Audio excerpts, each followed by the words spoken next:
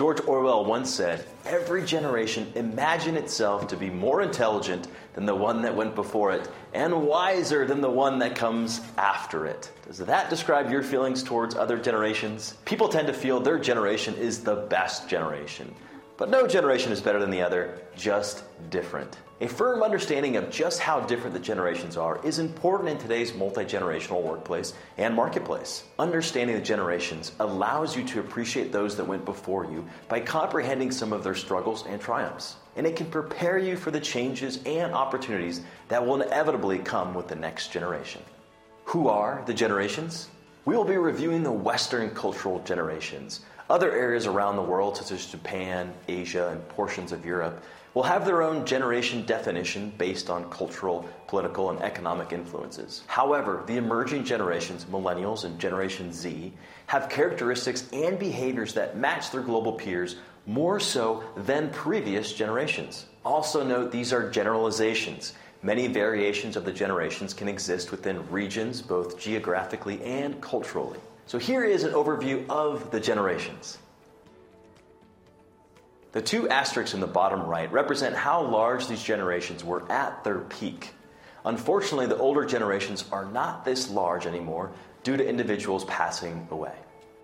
The GI generation, approximately born from 1900 to 1927. Age range as of 2017 is over 90 years old. Alternate names for this generation, the greatest generation. They were shaped by the Great Depression, World Wars, and the traits of this generation are hardworking, patriotism, respect authority, conservative, and savers. The silent generation, born approximately 1928 to 1945, their age range as of 2017 is 72 to 89. Alternate names for this generation was builders, traditionalists, lucky few, post-war cohort. They were shaped by World War II, Vietnam War, and the Korean War. Traits, they're veterans, conformist, loyal, follow rules, non-protesters. The baby boomers, born 1946 to approximately 1964, their age range as of 2017 is approximately 53 to 71. Alternate names include the Me generation, Generation Jones. They were shaped by Woodstock, civil rights, economic prosperity, Kennedy assassination, rock and roll. Traits, they're driven, they question authority, optimistic, efficient, team players, and great consumers. Generation X, born approximately 1965 to 1980. Age range as of 2017 is around 37 to 52. Alternate names, Baby Busters, Gen Bust, the Lost Generation, Latchkey Generation. They were shaped by Watergate, layoffs, family instability, Challenger explosion, and MTV. The traits, they're latchkey kids, self-reliant, skeptical, independent. Millennials, approximately born from 1981 to 1997. The age range as of 2017 is 20 to 36. Alternate names include Generation Y, Echo Boomers, Generation Me. They were shaped by 9/11, Columbine, Y2K, the Internet, Great Recession, and technology. Traits, they ask why. They're creative, optimistic, collaborative, and entrepreneurial. Generation Z, born approximately 1998 and sooner.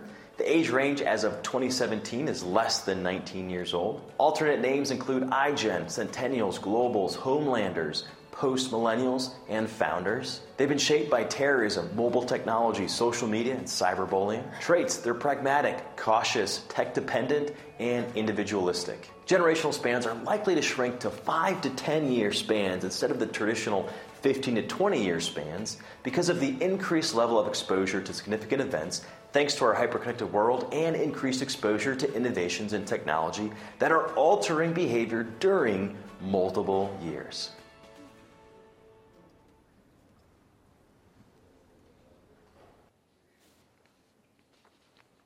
Let's pray. Lord Jesus, help us to understand that you are the God of all generations. The most important thing that is to be passed on from one generation to another is this amazing faith, the salvation you won for us, Lord Jesus. And help us to grow in our understanding of each generation so we can do a better job of sharing your love in greater ways. In Jesus' name we pray. Amen. To start things off, we're going to be focusing on our focus verse for this series from Joel chapter 1, verse 3. Let's read it together. Tell it to your children, and let your children tell it to their children, and their children to the next generation. A number of years ago, I was visiting a church in the Midwest. I won't say which church it was. It was a historic church, and I was getting a tour. There's a tour guide showing us the church, and there were stained glass windows. And there were these stained glass windows that showed the outreach that this church did more than 100 years before to the American Indians. And I asked, how did it go? And what he said was, it didn't go really well, because what happened was they brought the Indians into their church. They tried to teach them German, tried to teach them all the German hymns, and try to take them through German education. And it didn't go well because they didn't seem to want to adapt to our way of doing things. And so I thought about that, and what occurred to me is that a big mistake was made at that time.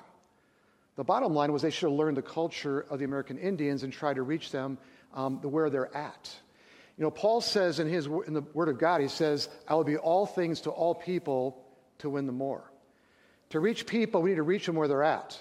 But the one thing that does not change is the Word of God. The Word of God is constant. We cannot in any way get away from that. We need to follow it, but it's important for us to apply the Word of God in ways that make sense for all people. In this series, we're talking about for every generation, because there's never been a time in history where generations have been more diverse than they are right now. You know, the video you saw was an outlay of all the generations, but today we're going to be focusing on Generation X as we're about that midway point in this sermon series. And I got to be honest with you, this generation sometimes has been overlooked. In fact, I was looking for a video on this generation. I had to look for a long time. I found all kinds of videos on the boomers, all kinds of videos on the millennials, and a lot of videos talking about how millennials and boomers are to work together, but not a lot on Generation X, because sometimes they are overlooked. But I finally found a video that kind of lays out characteristics. Please watch the screen.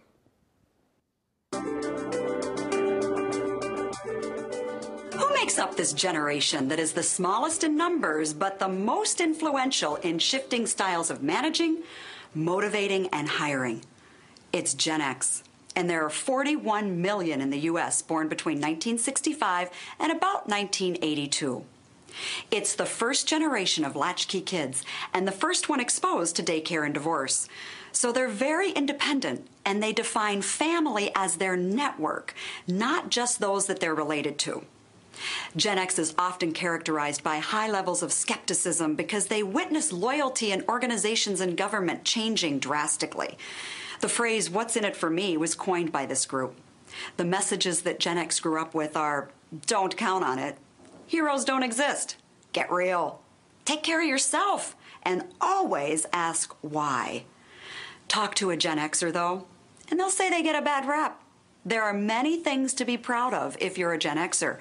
It's the best educated generation, with 29% obtaining a bachelor's degree or higher and 60% attending college.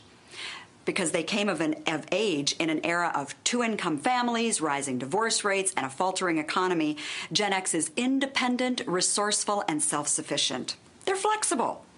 Gen X is less committed to one employer, and they're willing to change jobs to get ahead than the previous generations. You know, if you want to work well with a Gen Xer, understand and appreciate their independence. Growing up with computers, video games, cell phones, and the like have made them a member of the most technologically savvy group of workers ever. Want to talk to them? Get a cell number. Want to write to them? Send an email. But you've got a better chance if you just text. So Generation X, those of you here today were born between 1965 and 1980. Raise your hand. Raise your hand. All right. Generation X. Who are Generation X? And again, these are generalizations. Some of the names they've been given is Yippies, young, independent, freedom-focused. 13ers because they're the 13th generation to be tracked. The tweens. They're called the tweens because they're in between these two huge groups, the boomers and the millennials, each of them having close to 80 million, but yet Gen X, somewhere around 45 million as far as the size. They're called posties, post-war, but also post-boomer, Generation X. Busters, obviously the boomers were a large group of people born in that time, whereas the busters, it was fewer births during that time. The MTV generation and the Reagan generation. Formative experiences, Roe versus Wade. High tech. This generation is adapted with technology a lot better than the boomers and the builders before them. They grew up with video games and television. Also, MTV came out during their formative years growing up. The Challenger disaster was something that impacted them. A lot of them were in classrooms watching this live on TV when that disaster took place. The Berlin Wall dismantled during their formative years. Peer group and work are very important, and they really enjoy being with their own age group. Work is important. I'll get back to that in a little bit. Music, music, music. Of all the generations, this generation has embraced music probably in greater ways than others. And a lot of times, different styles of music. Their boomers before them focused on rock and roll. Their styles are diverse, and so often their music is a way for them to express their feelings. They've grown up during a time of variable economy, seeing high points in the economy, but also recessions as well. Increased education opportunities. Now, you think about this. The generation before them, the boomers, flooded into the workforce and took a lot of jobs. And here comes Generation X after them. And for many, it was hard to find work. And so many went on and got further educated as they tried to find other career opportunities. The Persian Gulf War was experienced during their formative years, the Clinton administration. Some characteristics: freedom, independence is important to them. 60s nostalgia. At times, they've been labeled as cynical, apathetic, feel like they're getting a bad rap. Community causes are very important to them. At times, they felt neglected, they felt lonely. They're like a middle child. So you have like these 5 kids, and here you have Gen X in the middle, on the smaller group. Sometimes they're overlooked by others, and they feel sometimes like they're being ignored. They are willing to work. And I want to really talk a lot about this for a moment here. Because for a while, this group had a certain nickname. Know what it was? Slackers. And they're really not slackers at all. They got that nickname because it was hard for them for a while to find work. But as we're going to see, ultimately work is very important to them, and they've been a lot more successful than people realize. They reject the boomer values. The consumerism is not as big for them as it has been for the boomers. They've also been a lot better at saving money. And the reason they're saving money is because they are concerned that another generation is going to absorb all of Social Security. Which generation is that? The boomers. And so they are saving, thinking Social Security may not be for them when they finally retire one day. They want a practical education, one that makes sense. They oftentimes postpone marriage, a high divorce rate, as well as with the boomers before them, very protective of their children. For many of them, they grew up coming home from school alone. Either both parents worked or in a single-parent household. They'd come home sometimes because their mom or their dad was working. The first latchkey generation for some of them. So very protective of their children. In fact, sometimes the term helicopter parent kind of came from that generation. Hovering over their kids, making sure they're well taken care of. Extremely adaptable. They've had to be adaptable because of all the change in society, and also as they enter in the workforce. Another terminology I want to bring forth is entrepreneurial. Did a study of all startup companies in our country. In this generation, Generation X, even though they're a small generation, nearly 60% of all startup companies have been started by this generation because they've had to adapt. So if they couldn't find jobs, they created their own companies. So very gifted, highly motivated in their own way generation. A lot more successful than people realize. Areas of concern, sports and fitness are important to them. They want to find time to do these types of things. Friends and family, great importance, and sometimes their family is extension of their friend network. Improving the environment. They see the problems going on in our society, and sometimes the problems previous generations have created, and their desire is to fix those problems. A search for serenity. They're looking for peace. They're looking for balance. Money and time. They're both important, but for the boomer generation, there's more at times a focus on money. For this generation, they want a balance. For many of them, time is even more important to them than money. Religious characteristics. They're committed to their families. They like local causes. They want to make a difference in their community. They have shorter attention spans. In fact, each successive generation, guess what? They have a shorter attention span because of the technology which keeps coming out. They want up-to-date options.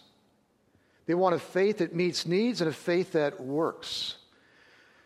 You think about the builder generation, they want a faith they can understand. The boomers, a faith they can feel more. This generation wants to see a faith that makes sense, that works for their lives and for those around them. They desire less structure. They're not as much into the quality that the boomer generations want. They just want less structure, things that feel real and pertinent for life. And they need to relieve stress. In fact, if you study the generations, each successive generation has more stress. Why do you think that is? Actually, in this study, what we realize is that every generation is embracing Christ less.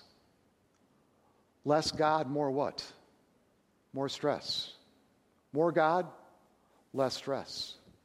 Every generation needs the answer for stress, and that answer is through Jesus Christ. For ministry, define a vision. They want to know what the church is all about. Update worship services in ways that they can follow and understand. Focus on local issues.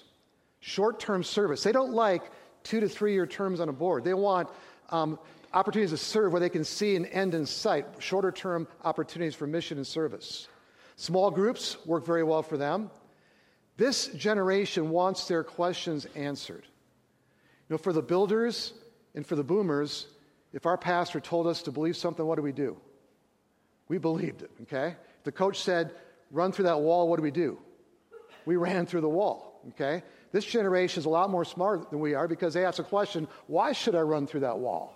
And they're going to ask questions about faith, maybe very difficult questions. And we have to be prepared to answer those questions. Develop need-based ministries based upon the needs that they have that apply to their generation. Now, with each of these generations, we're talking about a person in the Bible. And the one that I feel depicts this generation, and again, it's a generalization, is Jacob. Now, Jacob had parents, Isaac and Rebekah. And Rebekah had twins. The first boy born was who? Esau. Then Jacob was the second born. The firstborn got the major portion of the inheritance and ultimately became eventually the ruler over the family. That was supposed to be Esau's right since he was born first. But the family was somewhat dysfunctional. And what we see is that Jacob was really close to his mom. Esau was very close to his dad. And they played favorites. And so whenever you play favorites in a family, there can be problems. And what took place was, with time, that Esau was supposed to get the birthright. Isaac was aging. His hearing was getting worse. Basically, he was deteriorating. So he wanted to bestow the right upon Esau. Rebekah found out about this. And so what Rebekah did was she pulled Jacob aside and said, let's steal Esau's birthright. Esau was kind of more of a hairy guy. Jacob was more fair-skinned. And so what Rebekah did with Jacob, they put animal fur on his arms, and she told him to go in there and pretend like you're Esau, talk like him. And so Jacob went into the tent, and ultimately Isaac blessed Jacob. And ultimately that blessing was supposed to be for who? For Esau. Esau comes back from hunting, finds out what happens, goes to his father and says, Dad, that was supposed to be my blessing. But that day and age, when a blessing was given, it could not be revoked. And ultimately, Esau became very angry. He wanted to kill Jacob. And so what happens is Rebekah tells Jacob, you need to get out of here. Go stay with my brother Laban in a distant country, and there you'll be safe. And so he goes there, and he falls in love with Laban's daughter by the name of Rachel. But Laban says, if you want her, you have to work for 7 years. And so he works for 7 years as a shepherd. After the 7 years, it comes time for the wedding to take place. And the consummation of the wedding was the official act. Apparently, Jacob must have had a lot to drink or something, but he was in the tent. And what happened was Laban sent his older daughter, Leah, into the tent. And that marriage was consummated. He woke up in the morning and realized, I just married the wrong woman. And so he goes to Laban and says, this isn't fair. I was supposed to receive Rachel. But Laban says, well, Leah is the older daughter. She should go first. If you want Rachel, you have to work 7 more years. And so ultimately he works for Laban for 20 years. He has 11 sons and later to have a 12th son once he gets back to Canaan. And after 20 years, he finally leaves Laban, kind of sneaks away. He's on his way back to Canaan, hoping to see his mom and dad. By the way, by this time, his mother had passed away. But along the way, he encounters a man who I believe is the angel of the Lord. And if you look deeper into Scripture, even the section it talks about he wrestled with who? With God. And so he has this wrestling match with God. I think Jesus in his Old Testament state. And what happens is, during this wrestling match, it's kind of symbolic of his life. His whole life he's been kind of wrestling with God and trying to find his path. And he says to this man, you need to bless me. And finally, he's blessed. He's given a new name. What's his new name? Israel. From Jacob, he becomes Israel. And he and his family go back to Canaan. Esau forgives him for the wrong he had done. He sees his father. But ultimately, Jacob becomes the father of a great nation. His name is Israel, the nation of Israel. Through a lot of twists and turns, ups and downs, in the end, he becomes a very important person in history. And I thought about Gen X in the same light. At times, there's been ups, there's been downs, there's challenges, as with every generation. But this generation is coming on strong. They're in the prime of their life, in their later 30s to early 50s. They are adaptable. They are entrepreneurial. And I believe this generation is the key for the church to move forward, to find the necessary changes we need to do to reach all the generations. It's going to take sacrifice on all of our part. We don't compromise the Word of God, but we need to figure out ways to reach every generation. As I look over this sanctuary right now, my guess is at least 75% of us here today are boomers or we're builders. There's 3 generations that follow us. And for the boomers and builders, I think we need to look more to Gen X to give us ideas on how to be innovative going forward. But the bottom line is this. In the end, what really matters? And what matters for every generation is this: that God sent a Savior in Jesus Christ, who lived a perfect life, who died on the cross, who rose again, who is here with us right now. And through faith in Him, we are going to live forever. And as we pass on things to the generations that follow us, there is nothing more important to pass on than that truth. And I pray that in this series, we're learning more about other generations that differ from us. And I pray that our heart and our passion is in greater ways to make sure we reach these generations where they're at.